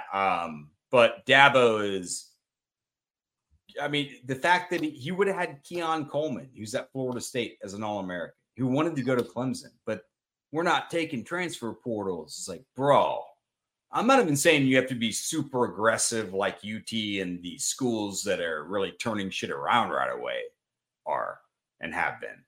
But at least if someone knocks on your door, right, and she's a 9 and you're single, go ahead and, or maybe you're Mormon and you've got 3 other girlfriends, but like invite her in. He's going to have probably to do that. So, well, all right. Other games. So I'm kind of going through them. So Notre Dame, Clemson will be fun. Texas A&M, Ole Miss. Man, have you seen Kiffin trolling A&M and Jimbo? Oh my goodness, dude, he's kind of a douchebag and probably. Go ahead. Best 5-3 team in the country. That comments. Yeah, he said he ends off with, so I heard Jimbo said they want to be bowl eligible, so we can maybe block them from that. Yeah. Well, Lane Kiffin is a character, and he's not afraid to go after Nick Saban, so he's certainly not afraid to go after Jimbo. Yeah. Jimbo brings a lot of it on himself too, by the way. Jimbo is a caricature at this point. And the affectation he's adopted, it is rife for somebody like Lane Kiffin, who, for all of his flaws, he does not give a fuck. No. And that amuses me to take all the shots that he can at him. No, it's probably why you and I actually like him, even though we know he's douchey and is probably that guy we talked about earlier. When you go on an all guys vacation in your 40s and there's a couple guys that want to trade out like 19 spring break, that would probably be Kiffin. Dude, there's some college chicks I was online or DMing with on this sex chat or social media shit y'all are doing, dating apps. So you want to meet up with them? Do you want to meet up with, like, dude, look at them. Yeah, they're hot. Do you want to meet up at 45 with a couple 22-year-olds, especially with our generational split, which really means like a 93-year-old's meeting a negative 118-year-old? No, we've got nothing to talk about. I can promise you that, Lane. I can promise you that. And if you don't know how to use your memory bank and go beat off in the hotel like most of us 40-year-olds do, then you need to grow up. Wasn't there a rumor that when he was at Alabama, he was hooking up with Saban's daughter, or trying to hook up with Saban's daughter? I know you're not the biggest TMZ guy, but that was... No, but trust me. I mean, I saw that. But he was the one who had the fake name, like trying to hit on like college chicks, right? Oh gosh, what was that nickname? Somebody on the YouTube comments section is going to be able to help us out here. DJ, CB, Craig, one of you guys, help us out. What was Lane Kiffin's name? It was a classic. It was along the lines of Ron Mexico. So yeah, Ron Mexico was the herpes name for Vic. It was what was Ricky's fake name? Ricky had a fake name. I forgot. It's probably why I'm not blocked. Oh, God damn it. Somebody help us out here, please. I'm looking it up. All right. Joey Freshwater. Joey Freshwater, exactly. So Kiffin was rumored to use the alias Joey Freshwater at bars to conceal his identity as a high-profile college coach. Although those rumors have never been confirmed. Oh, man. Oh, boy. So, all right. So how you feeling, man? We haven't hit it yet. We can get back to more college football to finish it off. And by the way, so I got this set up. I've known the owner forever, and he's a great guy. I don't go there enough because I don't drink beer, and I'll get burgers there occasionally. But definitely was one of my stomping grounds in college, and then even after college. Crown and Anchor, baby, right? What about Crown and Anchor? We are doing the pregame show there. We are? Yep. Sweet. Yeah. When the hell did this come down? Well, the Schultz thing, not on our part, went kaput. Dude, Crown and Anchor is freaking awesome. I love that. It's like everything else that I've done business with there over the years. But yeah. And no, but Crown and Anchor, Craig, Big John, who's at El Patio forever, Rookie, my buddy Rookie, like they're all connected. So I was like, hey man, I'm like, Covert is sponsoring it. They're like, dude, we're gonna put a car out there. We want to be out in front of the people. We want to talk to the people. So Covert wanted that, and so I set up BK and Big John today, and doing pregame there from 8:30 to 10:30. They're making breakfast tacos for everyone. Oh, that's awesome. They're opening at probably 8:15. And so go to Crown and Anchor. You can park there, and it's a quick trip, probably quicker than Schultz. It's equidistant, maybe, but you're coming from the different area. Stop by the Delt House on the way back and tell them Kevin Dunn sent you. Is your name up on the walls there somewhere? Yeah. No, I hadn't been there like in 10 years. And I went by there, and there were, some drunk guys there, but they listened to all of us. They were really cool. I was with BK. I think BK may have talked about that. At the Delt House? Yeah. This is like 4 or 5 years ago. It's pretty funny. I thought they had a ban on Jewish guys in that house. Only after the whole Hamas deal. No, not true. Not true. Well, kick ass. Thank you to Crown and Anchor for hosting us. That'll be fun. I'm going to stop by. Spot. I mean, it is a spot that you and I have been going to for a lot longer than we were actually legally able to drink there. Like, I remember going there as a kid before games. I do too. I remember Golden Tea in college. Like, guys were addicted to that. They still have it too. Like, I guess for S&Ps. No, but you'll see like 42-year-old guys get back into it. And the wife with like the 2 kids, she's dealing with everything. She's like, hey, Jerry, we got to go. He's like, I'm on 17. She's like, no, we've got kids. Like, they're falling asleep, dude. Like, I can't carry all this. Good guys. So Craig's a great guy, big UT guy. So I love Crown and Anchor. And like I said, I mean, I'll go there. I'll probably go there and get a Fat Tire or whatever they have, or probably an Allstat and whatever. Fat Tire is what, IPA? You know me. I don't know. Fat Tire might be an Amber. Amber, I think that's it. Yeah.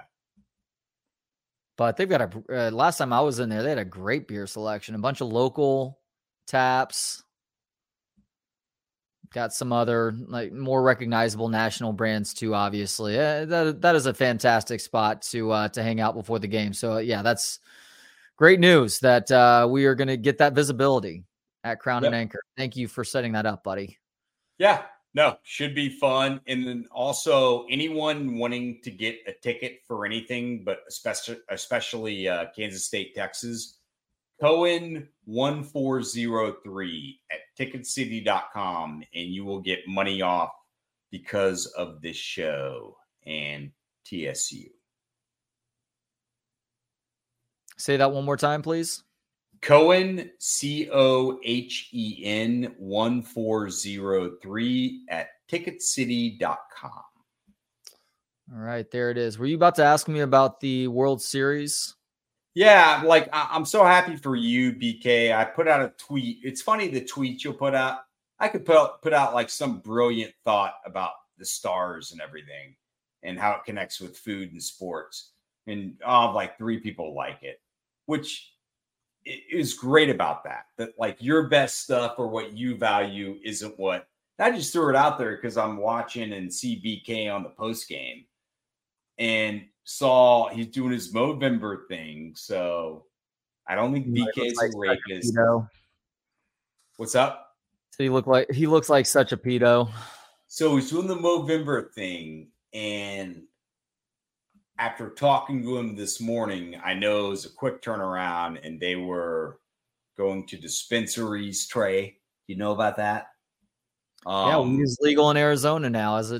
I totally forgot about that. Probably so should be. Yeah, my buddies were going to the dispensary right now. We've been drinking. I'm like, dude, it's 9:30. I'm like, oh, fuck. I'm like, that's what you do for like this type of an event. It's like the World Cup in Spain in, what was that, 2000s, where like it was a once in a century type deal. This is once every 53 years and first time. Mm-hmm. Like, it's big, man. I'm happy for you, happy for him. Good to see that. Happy for all my Dallas friends, and because a lot of y'all y'all know Pete O'Brien, Scott Fletcher, Ruben Sierra. Like you put your time in. It's like when you said to me as a Cubs fan, it's like, dude, you earn the stripes. Like, enjoy it. That's why I don't feel bad about admitting that at 45, I don't have the time, nor would I care to if I had the time to sit and watch all 162 regular season games. And that I'm okay with emotionally investing myself in the team at the right time, which for me at this point is start of the playoffs. And again, I peek at box scores and scores in general and the standings to see where the team is and try and have some semblance of who it is that I'm rooting for.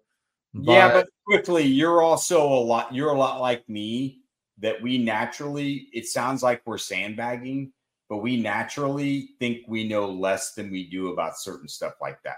Meaning we follow it more than we think we're following. And that to me is you. Even like in April when I'm like, dude, this Rangers team, you got to check them out. I'm watching them.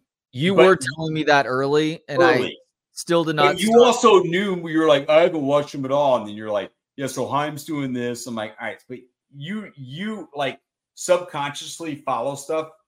I do the same thing. Everybody does with certain things. Like, I have friends who be like, dude, I haven't looked at the stock market in a month. I'm like, oh, really? Because you just gave 10 nuggets I didn't know about it in the last 2 weeks. So you're obviously figuring stuff out before you actually know you're doing it. Box scores have always been one of my favorite things to look at. There's just something so aesthetically pleasing as seeing one of your guys.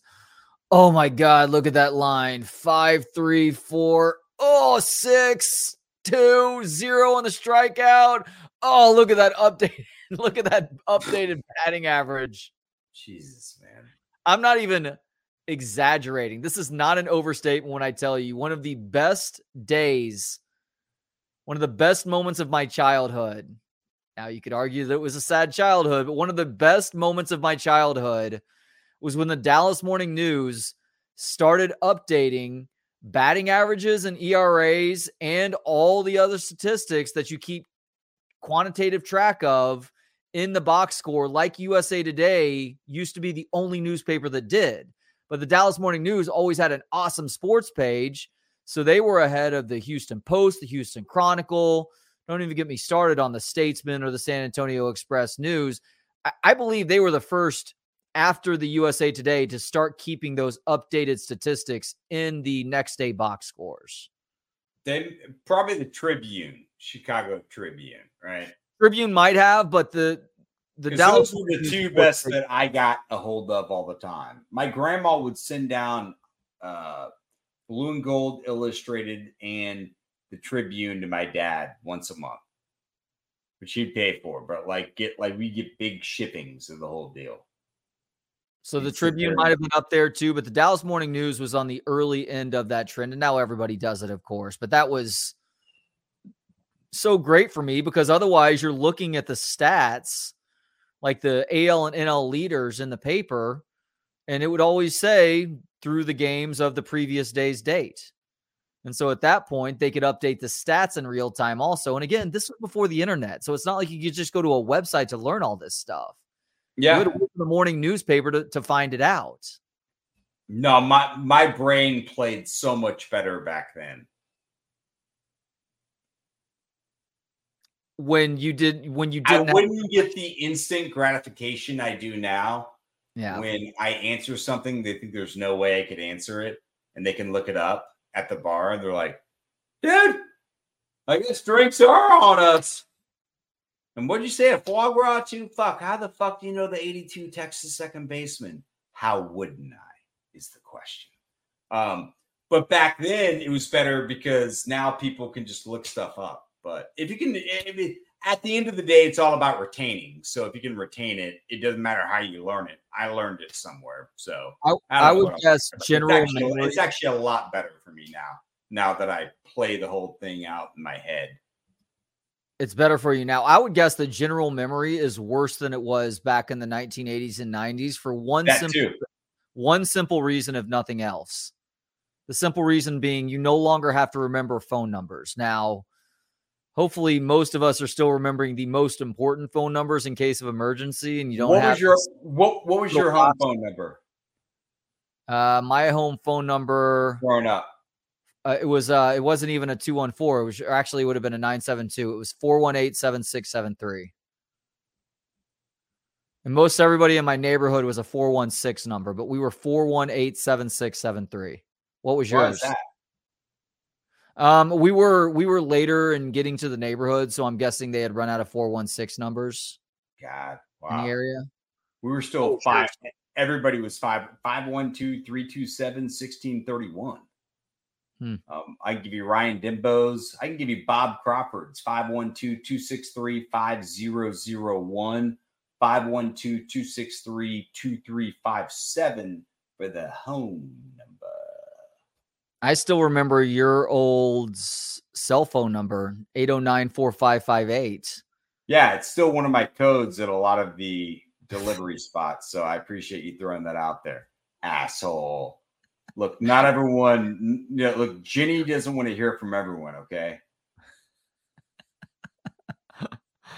And then was that something where you lost that number because LHN took it away from you when you left there? Motherfuckers! I can't believe they would do that. A bunch of homos. I mean that like 87 term. I've got probably multiple gay friends that may watch this. So, but it's funny. They use that shit more than anyone I know. Yeah. Or you could just watch the comedic stylings of Shane Gillis. He just calls everything gay, and everyone's all right with it. Well, I mean, what I don't like about it, if it does lead to any homophobic acts, because we don't need that. We don't need any ick acts or is acts. Mark Normand. Homophobic, anti-Semitic, anti-anything. They just fucking treat people well, but also have fun and laugh a little bit. Mark Normand had a good line in his recent Netflix stand-up special that is along these lines, but has to do with the calling something. This is just me saying it now. I'm not calling anything retarded, but calling something retarded, which is a word that does still get people in trouble. We've seen a recent example of it. But it is actually a real technical term that got hijacked to the point where it probably was offensive or hurt people that you certainly don't want to hurt, right? I mean, but retarded does mean to be slowed down. Like that's an old English Merriam term, if you want to look at it. Well, his point is I'd never call somebody special needs that, but I'd call my dumbass friend that if he did something really stupid. Right. Yeah. Yeah, which is why I said homos. That I'm not talking about people that really are into the same sex. So last night was the culmination of a fascinating October run for this Texas Rangers team, right? They don't lose a single road game. I will continue to be amazed every time I say that for the rest of my life, that they went undefeated on the road and played far more road games, by the way, than they did home games, because they weren't the home team in a series until this series. And they split in Arlington this series and went 3-0 on the road. But they went 11-0 on the road. And there were just so many tense but fun moments that oftentimes led to the Rangers winning the game. Now, there were also examples of them taking gut punches, like that Altuve homer in Game 5 that a lot of people buried the Rangers at that point. I didn't have a ton of faith that the Rangers could pull it off after that, but they did. And they end up winning the last 2 games in Houston. And then you got some more dramatic moments in this series, starting with Game 1. Seager hitting that game-tying homer in the 9th. Garcia winning it a few innings later. Just getting really, really good pitching performances out of some starters, but also the bullpen cleaning its act up, which, by the way, the bullpen thing is interesting because the entirety of the bullpen for the Rangers was terrible and also shaky at times in the postseason too. But looking at team bullpen ERA is a lot like looking at free throw percentage for a team during March Madness back when college basketball mattered. That team free throw percentage doesn't matter nearly as much as the percentage of your top ball handlers, right? Because those are the guys who are going to be going to the line pressure. Great comparison. Great analogy. And so the Rangers' top 3 bullpen arms, especially once Saborts got his shit back together, was not as big a catastrophe. Did you say Saborts? Spores. Sabaros. I mean, he served great pizza in malls back in the day. I'm never going to get that name right. Well, it's a great office when the office was still good.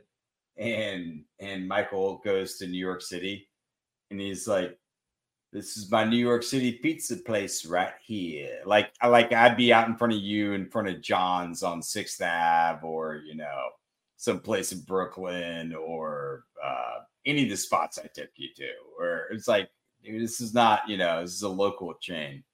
That was funny. That was a good show, man. It was up to a point. Like 4 or 5 years. Steve Carell left and it went downhill pretty quickly. Yep. Even though they tried to get guys like Will Ferrell more involved. Yeah, the show just... I never watched. I stopped watching the last year with Carol. You know me, I'm very British with this. And I usually get off the Titanic before it sinks. So, yeah. Sometimes too early, but I can always go back and rewatch that video of the Titanic floating for another day when I had gotten off. So the top 3 bullpen arms were Spores. Is that it? Spores, yeah. Who I told you was their most high leverage guy. Chapman. Guess who they fucking kept out there, including Leclerc. I do wonder if Leclerc is dealing with something minor, because typically in that situation, you will still see the closer go out there for the final couple of outs. But he was rolling, and you don't question what Bruce Bochy wants to do with his pitching staff. No, Bruce Bochy could put you in there left-handed when you were acting like he threw left-handed. And actually threw pretty well left-handed for not being a left-hander, like a real left-hander. Was that left or right? I always get confused with you because you throw both. Exactly. Oh, God. That was eyes wide shut weird. But when you look at just Josh, Chapman, and Leclerc, it paints a much different picture. And they were fortunate. God, he's turned into Bob Greasy, where he can't say Greasy, so he says Brian, and he starts calling every quarterback by their first name. And Antoine, who's a good Midwest buddy of mine. For some reason, I struggle to say Jalen Daniels when I'm talking about the soon-to-be former Kansas quarterback. So I've just said Daniels all year long because I'm inclined to say Jaden Daniels, even though I know that's the LSU quarterback. Hey, you got a thumbs up. Who's that from? Who's doing that right now? Somebody has got to be BK. Can you BK? Yeah, because you gave Kansas. That's why. Oh, there's the lasers. Oh, man. You look better. And there we go. Balloons? Can I get balloons, BK? Balloons.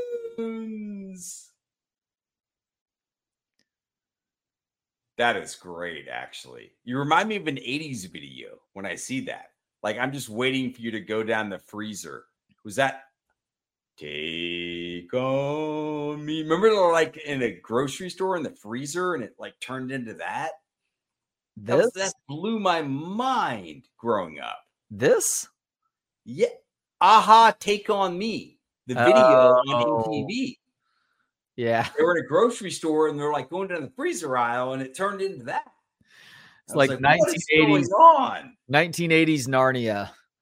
Oh, enter awesome. a video on MTV and you go into the freezer. Take on me. Look, as far as last night win goes, like it was fun and I was happy. And I yelled loudly when Simeon hit that 2-run shot in the 9th. Is there a butt coming? Only you could have a butt here. No, everything and just keep on going. And I want the energy to level up. And I watched the post-game show for 45 minutes afterwards. I have it taped. Which I never do. Did you tape it? Yes, but last night was also a reminder for me, Kevin. And you know what's coming because you and I texted last night. Last night was a great reminder that I feel this existential joy in watching my teams win championships that a lot of other people do. And I'm certainly not saying that I'm in the right here. I'm more mature than you. No, it's just some broken part of my brain. And I only know that because it's age, man. No, the same feeling came over me, though, with the Texas Longhorns back in 2005, which I was more emotionally invested in throughout the course of the season. But an hour after that game, it was like, all right, that's done. That's box checked now. Bucket list item checked. I got to watch this team win a championship, and life goes on.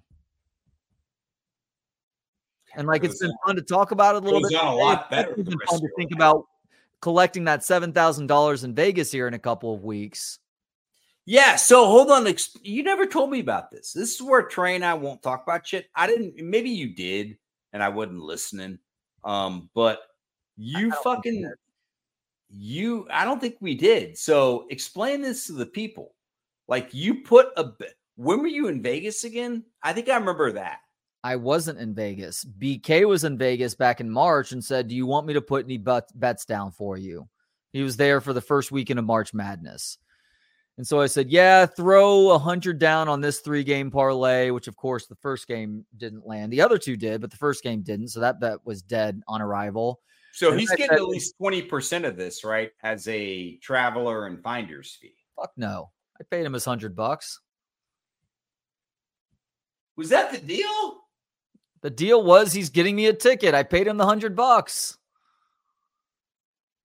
He was there. It doesn't happen without him. He's Danny Glover and Lonesome Dove. He's scouting. He's ahead. He got killed by the Comanches. He offered. He didn't put any stipulations on placing the bet for him. As a matter of fact, I'm telling you, of course you wouldn't. You need to be a good guy here and chip off a little. As a matter of fact, he tried to talk me. He didn't overtly talk me off of the World Series ledge, but I said, put $100 on the Rangers winning the World Series. And he's like, the Texas Rangers? And I said, yeah. And he said, are you sure? And I said, you know what? Let's just go making the playoffs. And I said, you know what? No, it's $100. I'm expecting to lose regardless. Yeah. And the biggest reason why I did it, by the way, was Chris Young talking Bruce Bochy out of retirement. Like I like the moves that they had made up to that point, but I'm like, Bruce Bochy gives this team a chance. So when did you make this bet again? Or when did he for you, which is why you should pay him a little bit? Mid-March. And the odds at the time crazy on a $100 bet were 70-1. So you're bringing home 70 grand or 7,000. I mean, I wish it was 70 grand. Yeah, 7,000. I didn't mean. If it were 70 grand, this would be a very different conversation. I probably would be giving him some money. Yeah, but 7,000 is still pretty fucking good, man. Especially with that type of bet, and like you are. Yeah, I mean, just take all of us out. Well, and I never go to Vegas either. The fact that we're going to invite him to Uchiko whenever you take me there because you owe me that for a bet. I do owe you Uchiko. I'm not letting you out of that. We're doing that. And I'll probably split it with you, so we're good. You know I'm happy to pay off my bets. Yeah, but Trey not even paying off bets. Trey's one of those guys who reminds me of my dad. I think I'm there, but not at y'all's level. Y'all are like subversive in trying to pay for meals when everyone's like, "Hey, it was my turn," or you and I are close enough now. We've had times where I'm like, "Is it yours or mine?" And one of us will kind of remember, and sometimes it's you, or I'll be like, "Oh, wait a minute, it's me." You're like, "I think so." I'm like, "Yeah, it's me." Dude, Or you'll be like, "Hey, it's you." And I'm like, "Wow, I guess someone remembers." there's only been one time that your dad was upset with me.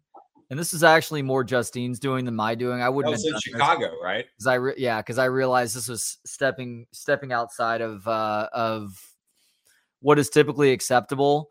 But we had gotten together with you guys after your grandmother's funeral, which is his mom's funeral, and it was a big gathering. And Justine threw down our card to pay for the drinks that were had over the course of several hours. Your dad was fucking pissed. Yeah. And like me and my sister were going to take care of that. So like, I mean, you beat like 3 people to the punch. So like, it was one of those where I had been working to get in front of my dad on that. And then I mean, that's why you and my dad are, which is a great problem to have. It's like, be that guy over the guy who's alligator arms with every meal that comes in. You're not going to die. You're not going to take any of this money with you. But then your dad is like, you take care of their next check for the meal that you guys have, and you let me. Yeah, I know that was fun. That's what was that? What's his fucking name? Charlie Trotter, right? Charlie Trotter, right before he offed himself. His two to three Michelin starred restaurant. I know, because I was hoping there was brains on the menu too. Yeah, and I wanted to go after because I was hoping there was brains on the menu. But yeah, no. Was that a part of the eating experience? That was good. That was overpriced and overrated. Oh, what? You and I agreed. And we had to wear fucking sports coats in there. Yeah. And Chicago has plenty of places that aren't. But for 3 people with wine, you know what that was? With tip, which is included, and I gave more. I want to say it was like in the 1,100 to 1,200 range. Yeah. People, not worth it. Not worth it. I agree. I'm done getting the. Put that in a fucking treasury bond. Whatever. I'm done wherever I go. I'm done getting the wine pairings with the menu at a place like that. Not that I go to these sorts of places a ton, but we've been a couple times in the last 2 years. And I swear to you, the wine pairing menu has nothing to do with how the wine tastes or how it pairs with the food. It is all about the backstory now, about how this wine beat the odds as this underdog grape that wasn't supposed to be turned into wine, but somehow it was. And now here it is on your table costing entirely too much money. Like, I don't care that a gaggle of hobos came to this vineyard and masturbated all over the picked grapes. And these grapes were looked at as ruined, but then they were left out there and then they started. I actually do care about that. If that's a detail in the grapes that I'm drinking. It has millions of hobo cum. No, you don't care about that. This grape was grown on a cliffside where you can't even grow grapes. We don't know how these grapes grew, but lo and behold, there was a batch of grapes and we turned it into a wine. Wow, really? Because it tastes like grapes that have no business being turned into wine. And yet you're charging an exorbitant amount at this restaurant where the food is already too expensive and the fucking wine doesn't go with the food either. So fuck you. That's my problem. I mean, even when I go to fancy places, which I don't very often, if I go to Dean's, I sit at the bar. If I go to Uchiko, I sit at the bar. If I go to any spot, I sit at the bar and I get a la carte and let me pick with what y'all do. I know damage will be done, but I'm not going to let it be done in a group pairing like that. Like any chef tastings menu, maybe omakase, but I don't want that, man. Let me go to a spot and say, this is what I want. If I want 12 fucking unis and 12 fucking foie gras and 1 escalar, that's what I want. Okay.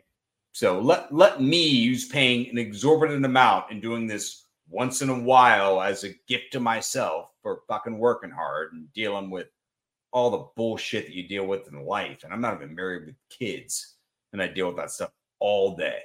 So we all do. So gift yourself a little bit, but make sure it's you and not some artistic genius telling you what their palate thinks your palate needs. Yeah, because the reality is that person is in training to be a sommelier, or maybe they are a sommelier, but their taste is their taste. Their taste doesn't cover it for everybody. And again, a lot of the people in this line of work are much more infatuated with the story they get to tell than the wine they get to serve. It's a steal. It's why a lot of them are part-time performers, either actors or in this town, stand-up comedians now. Like, they are looking to give their spiel, and they're fine-tuning their spiel to see just how many people they can get to believe their bullshit. Which is also, I was going through it, and I had a couple friends, including an ex-girlfriend who texted me who watches. So great. This is like years ago, though. So like we're super cool. She's like, no, I got you to dress up after college. So apparently there are a couple women who got me, but for me, 25, 26 is the same thing as 22. What'd you dress up as? Huh? What'd you dress up as? I don't know. I'll have to text her back, but she was just calling me out on it. I'm like, well, I think that was the last one. I wouldn't like absolute about it, but I don't dress up a bunch. She's like, oh no, it was a challenge. She was like, challenge to get you there. So pretty pumped up about that. But no, there are. One of the last times I dressed up, it was when I was dating this hipster in Chi-Town, Drink Up. And I was 31 at the time, and they were all in their mid to late 20s.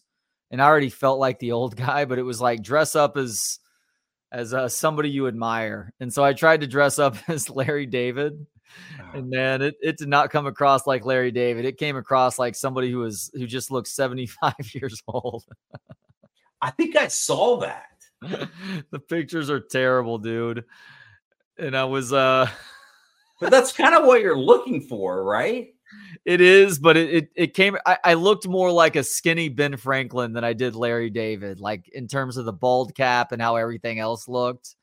And I had the glasses going on. I do remember that. No, it was more Ben Franklin. You're right. So that was the beginning of the end for us because I was already too old. Like, most of her friends didn't like me for a variety of reasons, including the fact that I was a little bit too old for them. And so that was things went downhill pretty quickly after that. God, we've gotten into everything. What was I talking about? There was something I wanted to wrap up there, but you got into Ben Franklin and Larry David, which is a great picture. So find that at some point and show that to all the people. At least you were talking about a girlfriend who listens to the show who was telling you that you had dressed up. Oh, yeah. No. So apparently I dressed up. So I do apologize about that. But we've got a lot of people listening. So it's been definitely fun. Too. There's something else. Yeah, there's something else we're not tasting menu, getting your own sushi. Yeah. Lost it. Tied all those all up. Yeah, you think we're stoned right now. We're just tired. But I interrupted you. I'm not stoned right now. I would happily admit to you if I was, but no, I was saying you would think we are stoned right now, but maybe later. Yeah. All right. So what else with college football before we wrap up here? Because it is a pretty good weekend. We talked about Texas A&M, Ole Miss. You taking Ole Miss in that? Yeah, I think so. Missouri at Georgia. Are you buying Missouri at all? I was going to ask you about this one. I have no good feel for this game because I really haven't watched either of these teams a ton. I've watched Georgia a little bit, and just when everybody expected them to continue to look pretty middling, they've actually looked pretty good these last couple of weeks, including against Florida last weekend. Do you think Missouri can hang in this game at all? No. Maybe early. Georgia's been a slow starter, but no. I mean, Georgia, even without Brock Bowers, is kind of seem to be hitting a stride there, which is pretty good. And they're, as I mentioned, they're not as dominant up front when you lose the rookie of the year in Jalen Carter. By the way, that was so obvious.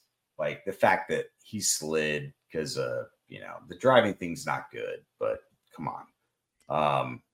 They're not as good there, but they're still really good by almost all metrics outside of red zone defense, but that can get back into the numbers like we talked about earlier. So Georgia's favored by 15. I'd probably take them. That's probably pretty close to the line. They probably win by 2 touchdowns. Oklahoma State. Does Oklahoma State win this and then really have the driver's seat moving forward? I think Oklahoma State does win this game, yeah.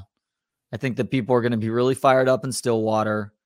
And Oklahoma hasn't been playing great these last couple of weeks now. They escaped an upset against UCF a couple weeks ago, and then they flat out lost to Kansas last weekend. And that is a result of Kansas being good running the football. Jason Bean wasn't even all that great in that game. Right. But Devin Neal was, and Ollie Gordon is as good a running back right now as Devin Neal. So I think Oklahoma State asserts itself on the ground, and it makes things a little bit easier for Alan Bowman at quarterback for the Cowboys. So yeah, I do have Oklahoma State pulling off what would be a 6-point upset right now, according to Vegas. What about you? So you have Oklahoma State winning that or just taking the points? Winning. Wow. Yeah. I mean, right now I would probably take Oklahoma State at home, last rivalry. I just don't trust Oklahoma that much. And exactly. I have the same problems with Texas in certain spots. So certainly secondary or run game or run blocking. But yeah, I mean, I would definitely take Oklahoma State in the points. It'll probably be because you give 3 at home, a within 3 type game, and that can go either way. Kansas, Iowa State should be pretty interesting too. Like you said, good Big 12 week. Yeah, I'm taking the under in Kansas, Iowa State. I don't even know what it is right now, but I don't think 54. there's going to be a ton of 54. Wow. So one team scores 28, the other one gets to 25. If you hit the under, yeah, I don't think either team is getting to 28 in that game. I think that I don't know who I have winning it either. I'm inclined to say Kansas, but I really don't know how they're going to respond on the road. I think it depends on if Jason Bean can get his shit together and play better than he did against Oklahoma last week. Kansas' biggest win in forever. This screams Iowa State wins this closely. Good call. What about Washington, USC? Do you give the Trojans a shot in this one, even though this game is in SoCal? I'd give a shot, but I think Washington probably wins. I would take Washington and the 3 that they're giving up on that. Penix has not been good lately. They've felt like they've had a dip, but USC has been such a sieve defensively, and their offensive line are just a bunch of punks, man. I mean, you say punks. These guys are just not physical. They can't do much. So Washington will be able to assert their will, I think. And it's also, that's the other problem we've had it with Texas. When you're USC and you've got weak spots, they don't care. Like they're coming in, even if they're the favorite, to beat the shit out of you. LSU, Bama. Bama is 3-point favorites at home right now. Yeah, LSU, Bama. Even game. Man, guys, it really is a great weekend. This should be a lot of fun. LSU, Bama, I really don't know. I mean, part of me wants to take LSU, but their defense has gotten better at times, but I still don't trust Kelly in big games for obvious reasons, but also this LSU team. I mean, Jaden Daniels has been he could be a Heisman guy because there is no Heisman guy right now. Neighbors. Well, he exceeded my expectations as a thrower. I did not think that he would be this good as a passer this year. I didn't either. And Neighbors is the best receiver with Marvin Harrison. Neighbors rates out PFF's number 1 guy in almost any metric. Like he's a stud. But Bama, Milroe's gotten a lot better. And Milroe's, the intermediate game is still never going to be his strong suit, but they've set up deep balls and they're getting all 3 of the guys. Burton obviously won, but Bond and Prentice involved. Getting the tight end involved. The offensive line is their biggest question mark and really how they play. But at Bama, I'll take Bama. The 3, though, it's probably right around there. I don't think I'd touch it. What about you?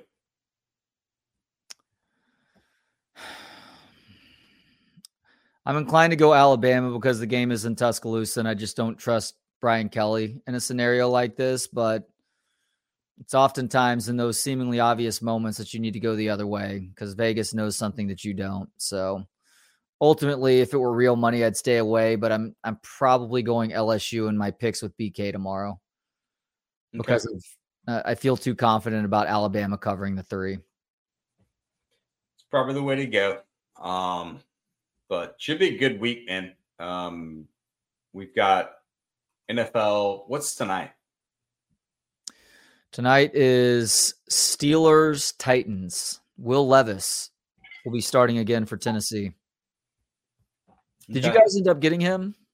No. Finished second. But yeah, smart kid, like really smart family. Mom was Penn, I believe. And yeah, I mean, it's if you're an agent or if you're a financial guy doing that, like you take any quarterback you can get. It's like, what if he's a backup? What if he's a backup and is of sound mind and makes that type of money for 11 years and then goes on to be partner of HPI after that and makes $3 million a year after? Yeah, that's actually ideal for what you're looking for. Mm-hmm. Not agent, but money person. But yeah, Levis was definitely a good kid. Hey, let me give a quick shout out to Apple Leasing and appleleasing.com. Talked about it. They are I've known Scott Frossett for going on. We actually talked. I was thinking about it. We've actually known each other for about 20 years. Really good guy. If you're leasing right now, honestly, for me is the way to go. It may not be for you. If it's not, go to Covert.